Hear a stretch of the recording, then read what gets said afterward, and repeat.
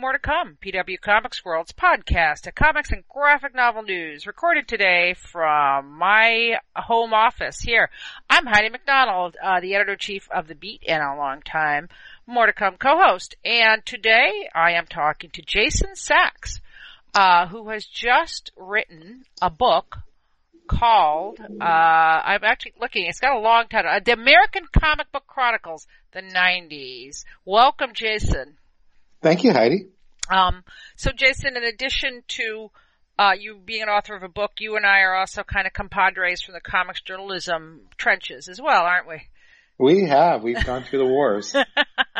Yes, and so I want to touch on that a little bit. But the book is published by Tomorrows, which of course puts out a lot of comics, books about comics, historical. But tell us a little bit about the series and the book and what it covers. Yeah, the American Comic Book Chronicles is a decade-by-decade history of the American comic book industry. We have about 6 volumes out covering everything from the 1950s to the 1990s, and there's actually 2 more volumes coming about the 1940s. The first one should be out, I believe, first half of next year. But I was delighted to write the 90s book. Being a big fan of the decade and digging into it in detail has been one of the most interesting professional experiences of my life, as well as just kind of renewing my love for some of the craziness of that decade. Yeah, well, it was a formative time for comics, for sure. I mean, certainly in the direct market, it went from triumph to tragedy. The decade started out and, really hot with the biggest selling comics of, since the Comics Code. And then it ended in the darkest dregs of the American comics industry. It's incredible. So at the beginning of the decade, the industry was selling about 10 million comics per month. The month of the return of Superman, we sold 48 million copies, 5 times as much. And then by the end of the decade, we were selling 7 million copies, December 1999. So we were actually lower than we were in January 1990 by December 1999. Now you could argue, were we healthier then? Were the graphic novels and everything else proceeding? In a way, it was kind of the darkness before the dawn, because 1999 was right before X-Men and Spider-Man came out, and we saw a big revival of love for comics. But the 90s, on the whole, was just a crazy, tumultuous decade. Yeah, and I mean, you kind of, like in the book, it's a year by year breakdown. You talk a lot about the books that came out, cover some of the storylines, some of the major players. I mean, I'm not gonna, you don't go into too much of the dirt, let's put it that way.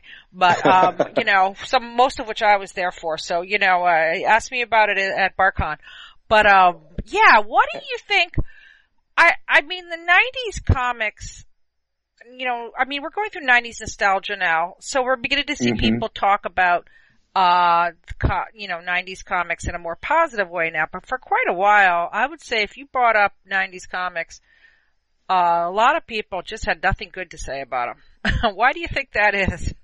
Well, yeah, because it's the decade, just like we think of the 90s as a decade of big hair and grunge music, the 90s are kind of this decade where we had hollow foil covers and comics were selling in the crazy amounts, and there were massive booms in the collector industry. The first issue of Todd McFarlane's Spider-Man sold an insane 8 million copies.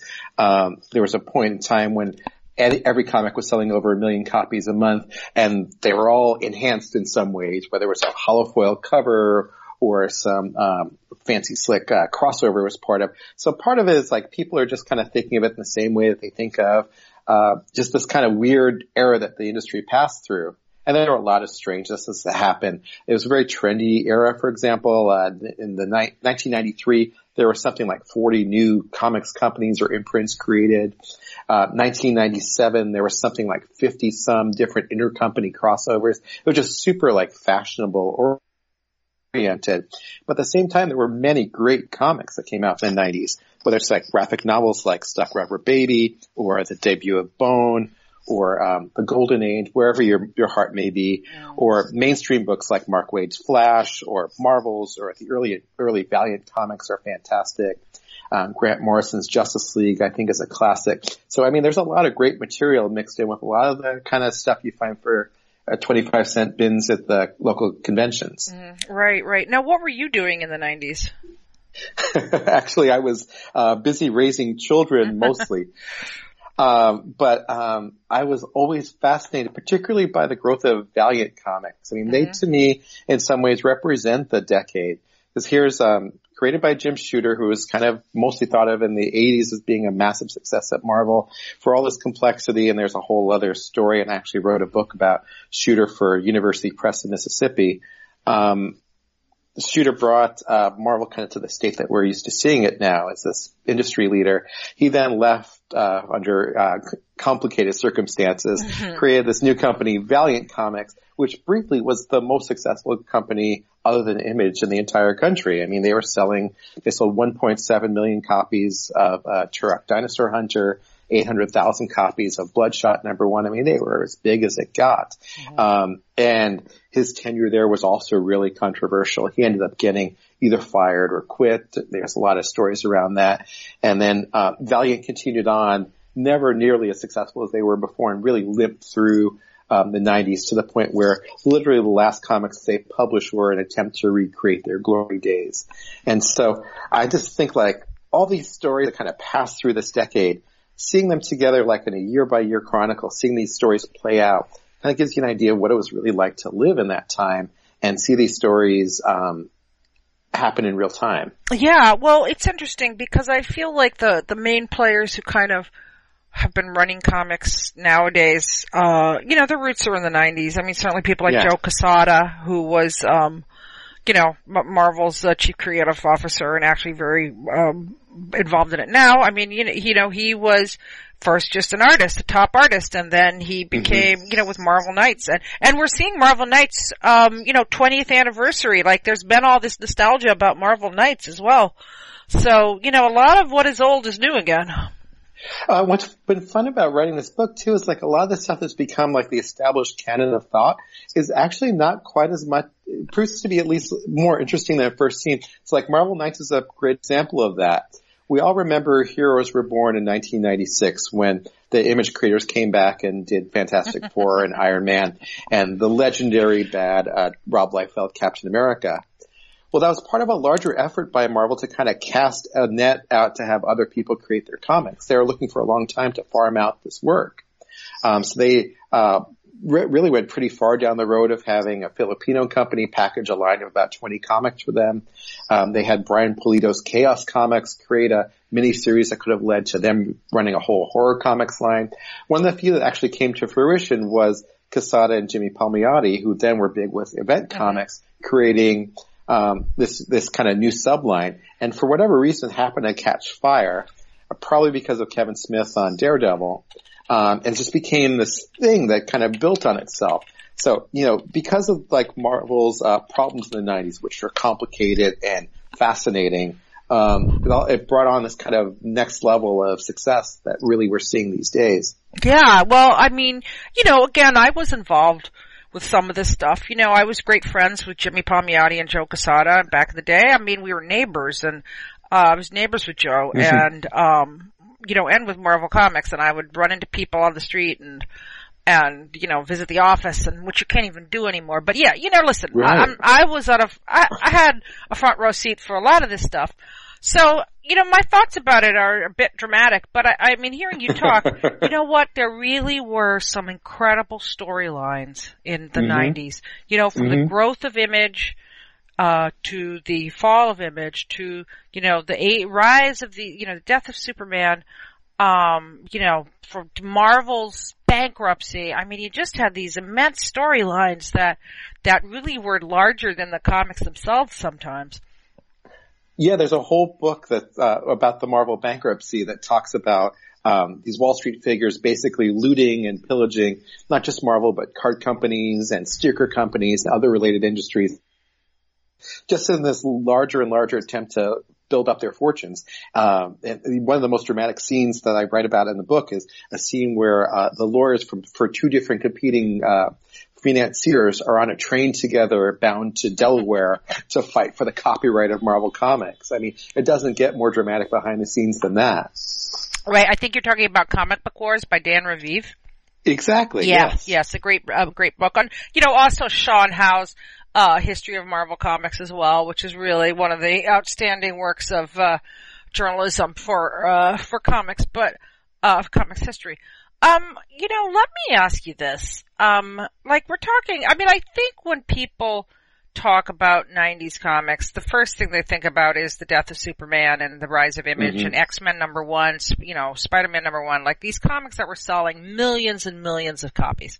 Were these really readers? What was going on? For those who might not have followed along, tell us what this was really about. Yeah, which has been another fascinating piece of this because I've been a lifelong comic reader.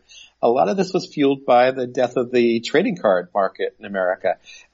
There's a fascinating statistic I ran into, which was that by 1992, something like half of all the card stores in America had died. So they had a boom and bust that coincided basically with the rise of comics. A lot of the guys who were selling cards moved into selling comics, which actually explains a lot of the love for trading cards inside comics, why people like Topps moved into selling comics. And they kind of fueled the speculative industry. Cards were always a speculative industry. People would go out and pick up sets of rookie cards in the hope that one of them would make $1 million. And that whole group kind of hit comics in the same way. But it was also fueled by stuff like the death of Superman in particular, which hit people by surprise when it came out, when the news broke on a slow news day. And, there's suddenly this massive hope that, people are going to make $1 million selling these great comics in 40 years, whatever. Not 40 years, I should say, like 4 years, more like it. So I think the card market fueled it, but also kind of this just incredible influx of interest in the industry fueled it. And I actually think, and this may be a little inside baseball, Heidi, but you remember the Ninja Turtles boom of 87 and 88? Absolutely, the black and white boom, yeah. Exactly. And so everyone thought, if I have a copy of Ninja Turtles #1, I can turn it around next year for, $150. So Superman's going to be the same thing, and Nightfall's going to be the same thing, et cetera, et cetera, et cetera. And so it's just the opposite, right? I literally had a friend post yesterday that we're still giving away copies of X-Men #1 on Halloween this year. Oh my God, wow. Well, now X-Men #1 sold, what was it, 6 million copies? 8.1. 8.1, yeah, you can't even imagine it. But there were reports, the retailers of the time did not sell these comics. They had skids of them, Right. Just as quickly as it all built up, it all just fell apart. And Valiant also, their what was it, Deathmate? Oh God, Deathmate. Deathmate, yeah. Yeah. What did you cover? Deathmate's. Can you talk a little bit about Deathmate? Yeah. How can you not talk about Deathmate in a book like this? So basically, Image was all surrounded around artwork. The artwork of the creators was the big feel for it. And they were also kind of like a lot of the indie creators now, where sometimes they spend a little more time having fun than actually creating their comics. Valiant was much more a story-driven company and much more around kind of what Jim Shooter always called fundamental storytelling. So the executive one of the main executives from Valiant came up with this brilliant idea of, why don't we do a crossover with Image? It'll help both companies, and we'll build up even more audience for both. And so they came up with this crossover event called Deathmate. Smartly, they didn't assign issue numbers to Deathmate, so they had Deathmate Black, Deathmate Yellow, Deathmate Red. The Valiant issues all came out on time, which was fantastic for retailers because I sold in the hundreds of thousands of copies, and everyone was relatively satisfied with them. The Image books, they didn't do quite as well. The Jim Lee issues came out, I think, a couple months late, but the Rob Liefeld issues in particular, for which, the retailers had invested, enough to buy 600,000 to 800,000 copies. Jesus. This never came out. So they had all this money just sitting there waiting to be spent, or waiting to invested basically, that was never paying off. So there's a wonderful story that I found in a couple places where, Bob Layton, who was one of the editors at Valiant Comics, actually went out to California and camped out on Rob Liefeld's doorstep to go and bug him to produce the comic. Knocked on the door and said, Rob, we gotta do this. And then Rob proceeds to kind of knock it out in a few hours flat. And there's the comic. Wow. Yeah, well, it's funny because I think Rob himself would admit that the 90s were not his best self, perhaps. And, now he's become kind of this, like beloved figure, he's kind of like our William Shatner or something. And, I love that. Yeah. But like, I always think of him as like being like a 19-year-old basketball player suddenly has a $10 million contract. Right. It takes an incredible amount of self-discipline to keep playing the game at your best instead of just going out and enjoying yourself. And, I think it's a natural reaction. I mean, they sold 2.3 million copies of X-Force #1 or something, and then like 900,000 copies of Bliefeld's Youngblood. You literally had checks for like $500,000 to $1 million in the bank. So, where's the motivation at that point to go out and produce everything month after month? You want to, if you're 19, 20, even in your early 20s, you want to get out and enjoy yourself. Of course. I remember. You saw this all firsthand. Oh, right? I did. Oh boy, did I. Well, some stories best left in the 90s. But, I remember going to WonderCon and, Extreme Studios had just launched. They all had baseball jackets that match, and they were just a bunch of kids.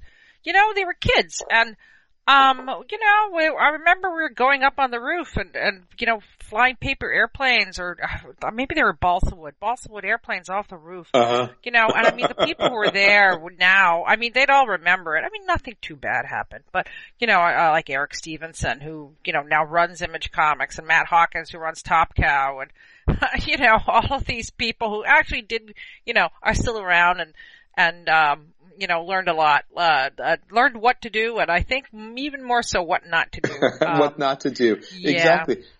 Because, I think in a lot of ways that the story of the 90s is the comics industry growing up. It hit its adolescence at the time of the death of Superman, the rise of Image Comics. Kind of went through some of the stuff that we all went through when we were in our early 20s too, where, we had good times and definitely our bad times. Had the metaphorical equivalent of like waking up next to the toilet. And then kind of shaped up because by the end of the decade, I mean, there were some great comics coming out. And that really showed like a progression in the medium through Image and through other companies as well. I mean, by the end of the decade, we had stuff like Planetary and The Authority and the Heroes Reborn books. The Heroes Return books, that were some of the best books of the decade. I mean, the Marvel Knights books were, really stand up, like the Marvel Knights Black Widow series, for example, just stands up next to anything that's even produced now. Yeah, and I mean, just to be honest or clear with our listeners, I think your book focuses mostly kind of on what we'd think of as the superhero comic shop audience. I mean, you do cover indie comics. I mean, you mentioned Bone earlier. I mean, at the very same time, there was a very robust and obviously some utterly incredible independent comics were being done. I mean, it was also the rise of Chris Ware and Julie Doucet and a lot of amazing stuff was being done in the indie comics as well. Yeah, we do talk about that a bit. It's really more driven by the market size as much as anything. But yeah, I mean, there's interesting stories like Fantagraphics, for example, who at that time especially were publishing Love and Rockets and Hate, which was a surprising success. Had to move into porn comics to stay alive. So we talk about the early part of the decade. And then interestingly, when the internet really started to rise by the late 90s, that whole side of their business started falling apart again. And so, right. And so we talk a bit about how they had to end up canceling a good portion of their line and firing a lot of their staffers too. So, and then we get into it a good amount. I'm looking at a page right now where we have a nice cover from FemForce, for example. Oh God. So, we try, I tried really hard to keep us not just focused on the superhero stuff. Right. One of the most interesting stories, sorry, Heidi. Go ahead. No, you go on. One of the most interesting stories, yeah. Well, so like one of the most interesting stories, we call ourselves the American Comic Chronicles, but we at least veered into the Canadian comics as well. And of course, the story of Dave Sim and Cerebus 181 and Men Are Light and Women Are the Void, and how that basically turned this whole self-publishing industry upside down, because at one point he was really the thought leader. And in fact, amazingly, Cerebus 181 also has a preview of Strangers in Paradise, which is maybe the most female-friendly comic at its time. Wow, so true. Yeah, you know what? I'd forgotten that. I don't think anybody would dare buy a copy of Cerebus 181 anymore to find that out. You'd have to be pretty brave to break it open and see that. But, yeah, I'd actually forgotten. Actually, you're right. I'm going to quote you because it was the story of the comics industry in the late 1990s was low sales, and 1999 represents the nadir of that tale. It does. Yeah, which is also when I started working in mainstream comics. And, certainly my timing couldn't have been worse. And, yeah, I mean, I just came in, I started working at DC, and I'll be honest, it was just like a terrible time, I mean, you mentioned Grant Morrison's JLA. I mean, that was the best-selling book in the industry, and it sold like 75,000 copies a month or something like that. Mm-hmm. Yeah, there's a great site, and you probably know it. You can link it to it in the show notes, but it's interesting how it talks about month-to-month sales. And yeah, by 1999, I think there were a handful of comics selling over 100,000, which is fascinating too, because here we are today where no comic sells over 100,000. In some ways we're a lot healthier, in some ways we're not. Yeah. Well, we opened up a new market, the bookstore market opened up. Yeah. And, I mean, that's really what came in. I mean, you mentioned, at Publishers Weekly and on this podcast, we do concentrate on talking about the bookstore market, which was really, kind of spearheaded by the rise of manga, obviously. I mean, certainly manga's what caught people's eyes at Borders, and, Barnes & Noble was, just had a very smart buyer. But, quite rightly, you also mentioned Spider-Man and X-Men and, the movies, and they really did start a whole new wave of interest in this material. Although, once again, as people love to point out, Marvel's film renaissance started with Blade, in the 90s, starring Wesley Snipes. Right, and they had no expectation of that movie either. It was just kind of they saw it as a B movie, and it happened to turn into something massive.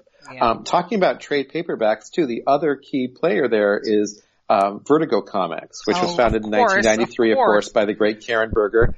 And by the mid to late 90s, I mean, they had proved the viability of their graphic novel market with Sandman and Transmet and 100 Bullets and all the other series that came out. And they're a big part of allowing, like, the American colored comics to really move into that bookstore market. Yeah, and I mean, certainly Vertigo at the time had captured the college age comics reading market in a way that very few comics had, really since the early Marvel Comics. People forget that Stan Lee was, he toured colleges in the 60s. Marvel Comics were really popular among the college age kids of that time. And, Stan Lee was already a superstar 50 years ago, which is kind of mind-boggling. But yeah, Vertigo definitely led that. One of the other observations I've had, and again, as someone who was in the trenches, I mean, I spent the 90s editing comics, so, this was my heyday and my salad days, all rolled up in one. And I edited kids comics, and boy, did you get blowback if you went into a bunch of comics publishing execs and said that you wanted to do comics for kids. I mean, everybody knows that, girls didn't read comics, ha ha ha, but I mean, it would be like, oh, I don't know if kids read comics. I don't know if we could sell comics to kids. I mean, just this total crap, okay? And, but what they were doing in the early 90s by cutting off the younger readers was what happened at the end of the 90s. They choked off their feeder system, and that's why, you had this nadir, the nadir of comic sales, I think, in so many ways. But what was I don't know if you mentioned this at all in your book, but I do think, thank God for both Marvel and DC, what was keeping their characters alive as much as anything was the X-Men cartoon and Batman the animated series. I really think Batman the animated series might be the best superhero thing that came out of the 90s. I mean, that still stands up. It's still just as wonderful as ever. And yeah, I mean, both it and X-Men were just massive successes, and that was the feeder system that brought people into comics. Unfortunately, it wasn't a ton of kids comics for them. I mean, there was the Batman Adventures comic, and there was an attempt to launch a Spider-Man comic based on the Spider-Man cartoons, which weren't very good at the time. But yeah, it was always a gap in the industry. One of the interesting things that we talk about a little bit, it's more of a 2000 story, is how Bone suddenly kind of gained a foothold in the kids market around 99. And that started to fuel a whole other side of collecting. It got kids interested in stuff that was really more kid oriented.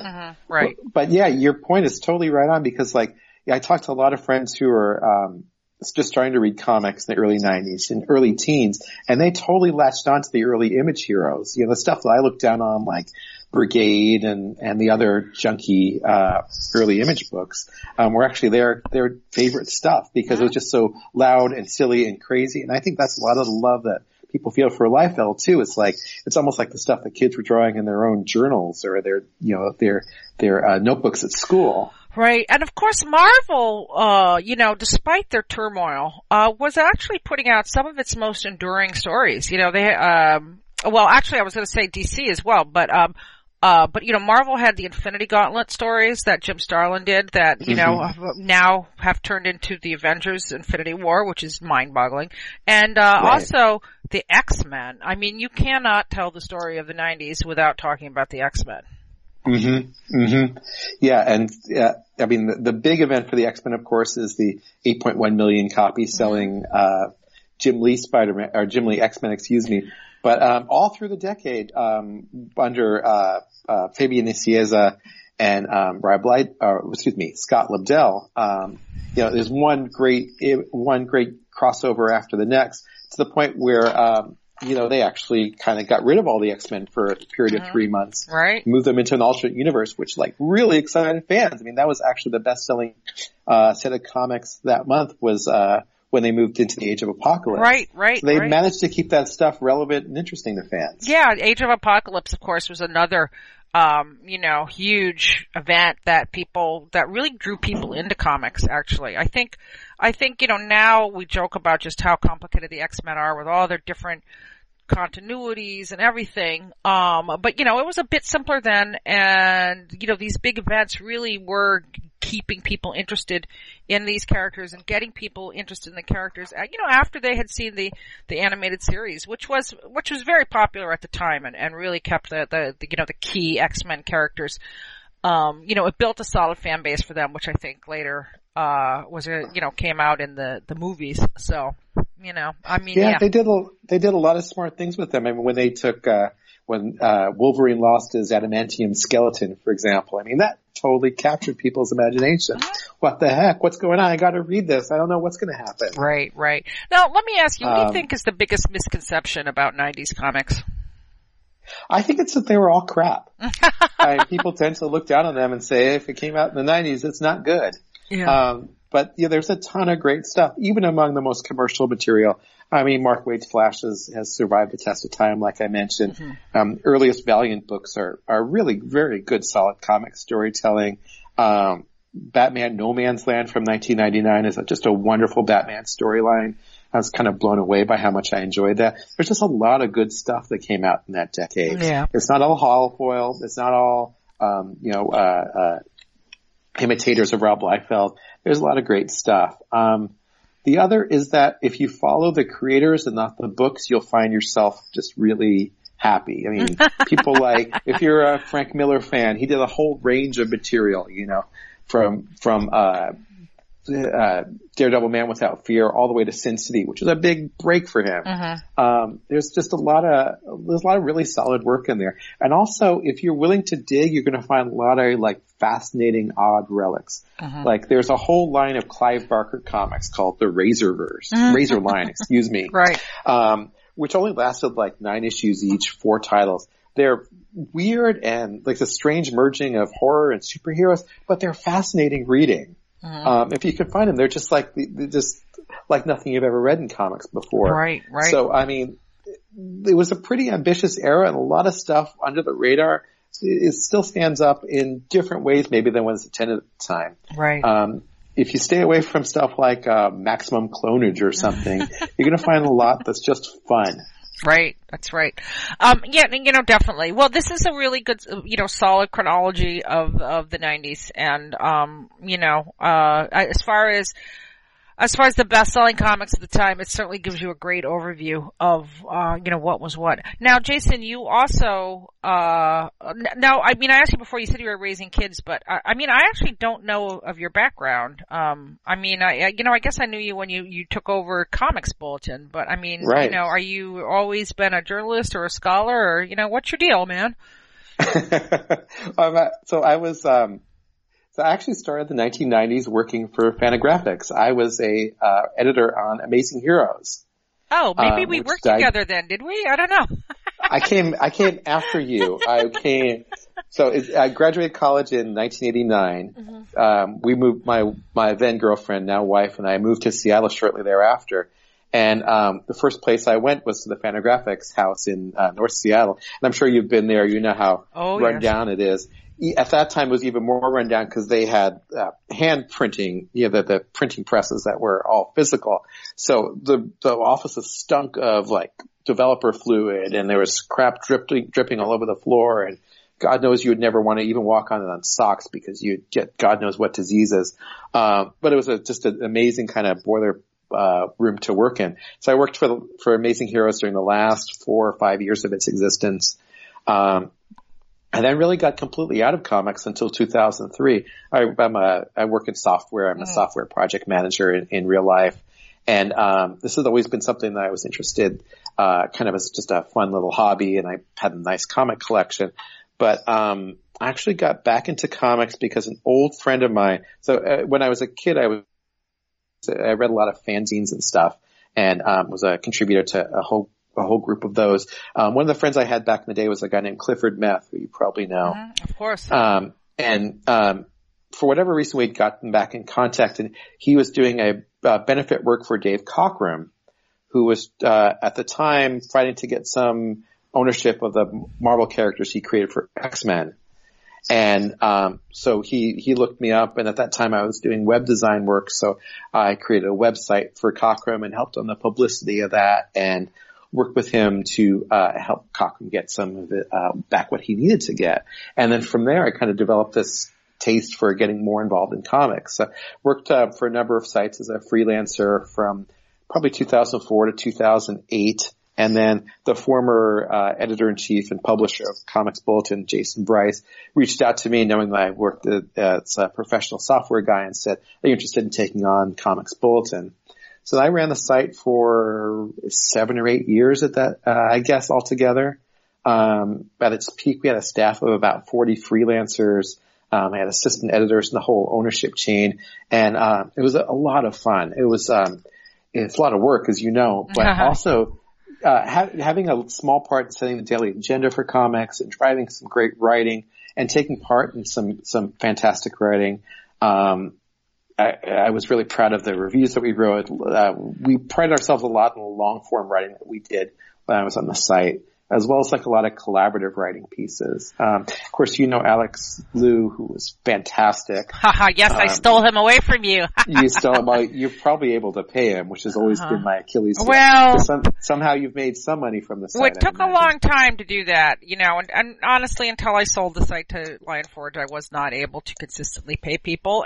Okay. But I paid people. I always say I paid people when I could. Yeah. And, that wasn't always, that wasn't all the time. And, it's hard though. It's hard, but the site is still going. And it interested me because a couple of years ago, I guess it kind of got a new, kind of like a lot of young Tyro writers came in to work on it with really representing kind of the new, new journalists or whatever, like Mark Stack, the Mark Stack era. So. Yeah, absolutely. Yeah. And, this is a double-edged sword. So, I always found that my most dependable writers are the people who were in their 30s and 40s who had time to devote to this and knew the time they had to give to it. People like Mark, unfortunately, were just really busy with their personal lives. Daniel Elkin, who is our, master small press guy, is a high school teacher. And so he's been able to keep up with the small press stuff because he keeps his, he knows where he is at this point in his life. A lot of people who are younger just have trouble with that kind of work. That's a very interesting observation. And I never really thought about it before because, for me, it was, granted when I got started, there was no internet and, I always talk about I had to type things up and put them in envelopes and we loved it. But, increasingly, like talking in a comedy, old lady voice isn't even comedy. It was so long ago. But, right. God, I was so motivated to write all the time. I couldn't not write. And, even though I had this strenuous day job, at the Hollywood Reporter, I would come home and I would write, and I, wrote my columns and reviews and everything. And, eventually, cause I knew that's what I really wanted to do, and I knew that was the only way. I wonder also if there being so many other outlets for writing on a minute by second basis kind of diverts attention too. I mean, people are always tweeting, they're Facebooking, they're Tumblring, Instagramming, everything. Yeah, that's something I thought about a lot, Heidi, because like in 2008 when I took over the site, especially, there were really no other ways to share your opinions about comics and other stuff that would get people's eyes on them. Right. And then we had the rise of the blog, and then we had Facebook's rise, and then we had Twitter's rise. At this point, like, it's so easy to share your opinion on everything or anything that you don't want to go through the discipline of having to write an essay about something. You just want to tweet out 280 characters about the latest issue of whatever comic you just read, and that's just fine. Whereas, like, again, it's like, I don't want to be like you talking about it back in the day, but like, all I wanted to do was write this 1,000-word essay about this great graphic novel I discovered. Right. And try and persuade people to pick it up. And I just don't, I think there's still an interest in that, but I also think that, people just the attention span is shorter, and there's so many other places that people look. Yes, it's very true. And, I don't even know how we keep on going, to be honest. But, you know what? We are there at the Beat, we are there for the people who still do want to read something with a little bit more substance, And I mean, there definitely are people, we'll have some fantastic traffic sometimes. And, sometimes you're right, your best piece and nobody pays attention. But, such is the internet. No, are you still involved with the Comics Bulletin, or? I do some freelancing for it. We've moved to a new set of staffers, actually, who are starting to revive it. And so I still check in with them every now and then. I think they're going their own interesting direction. I'll have them get in contact with you, Heidi, because I think it'd be nice to kind of have maybe some mentorship for the guys as they kind of take it on.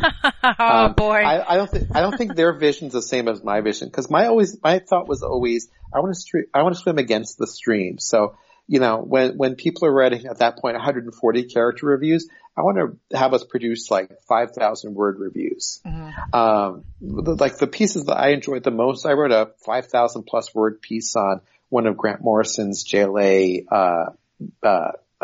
graphic novels, and I just enjoyed writing that so much that I almost didn't care who read it. Right. Because it's just like so satisfying to think through your opinion about something. I'm sure that's how you felt when you were writing your essays as well. It's like, it's just so freeing in a way. Yeah. To write about this. Yeah. Actually, that's how I felt sitting down every day to write this book too. It's like, I have so much to say about the Spider Clone saga. And it's nice to just share all that.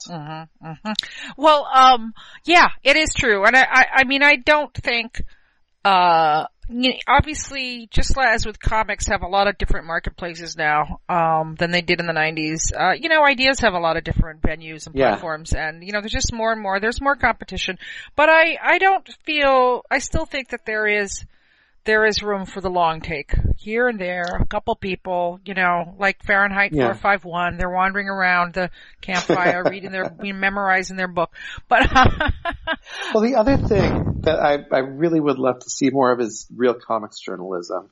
I mean, we just don't have the long, thoughtful journalistic pieces anymore that we used to have. Well, and, you fight the same problem that we fought too, which is, the amount of time that you invest in it versus the number of hits almost doesn't make it worth it. Well, it's funny because I also feel like people are so addicted to Twitter now that they don't want to get any other source of news, and I've even had to, I hope they don't listen to this podcast, but, I've chided or at least, discussed with some of my staffers as like, we have a Slack like everybody does.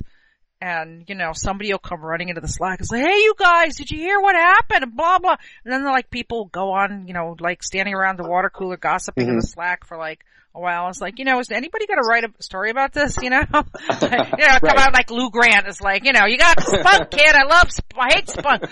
Come on, let's get back to your typewriter.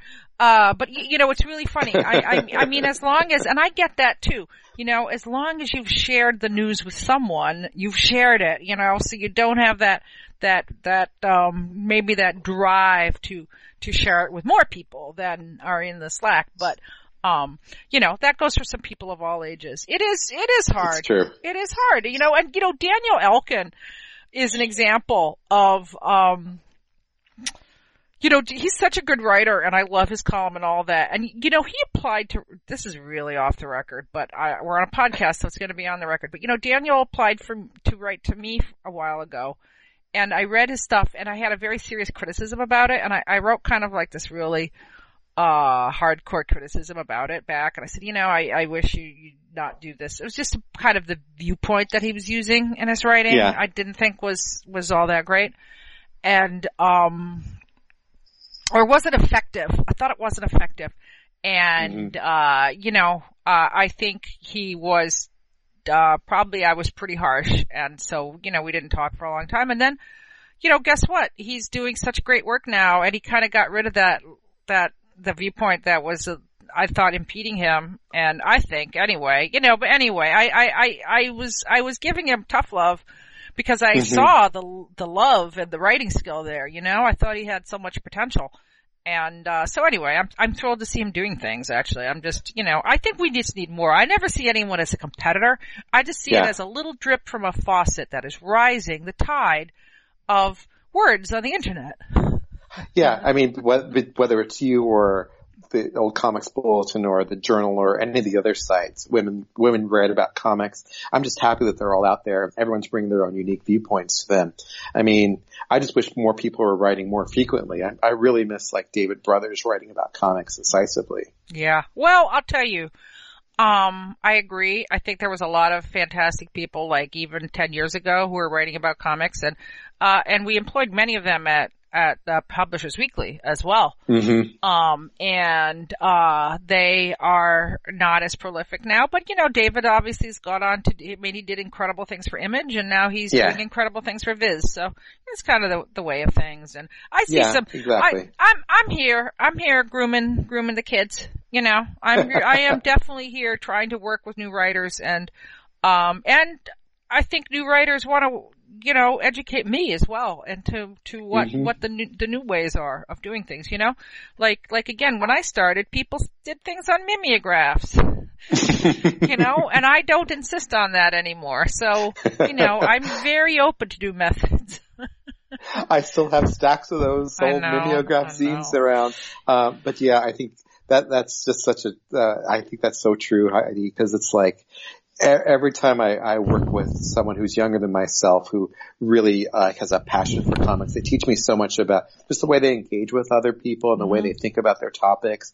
I just think that there's a lot of really smart, insightful critics and writers about comics and in comics now, in some ways more than we've ever had before. It just takes a little more work to find their work. Absolutely.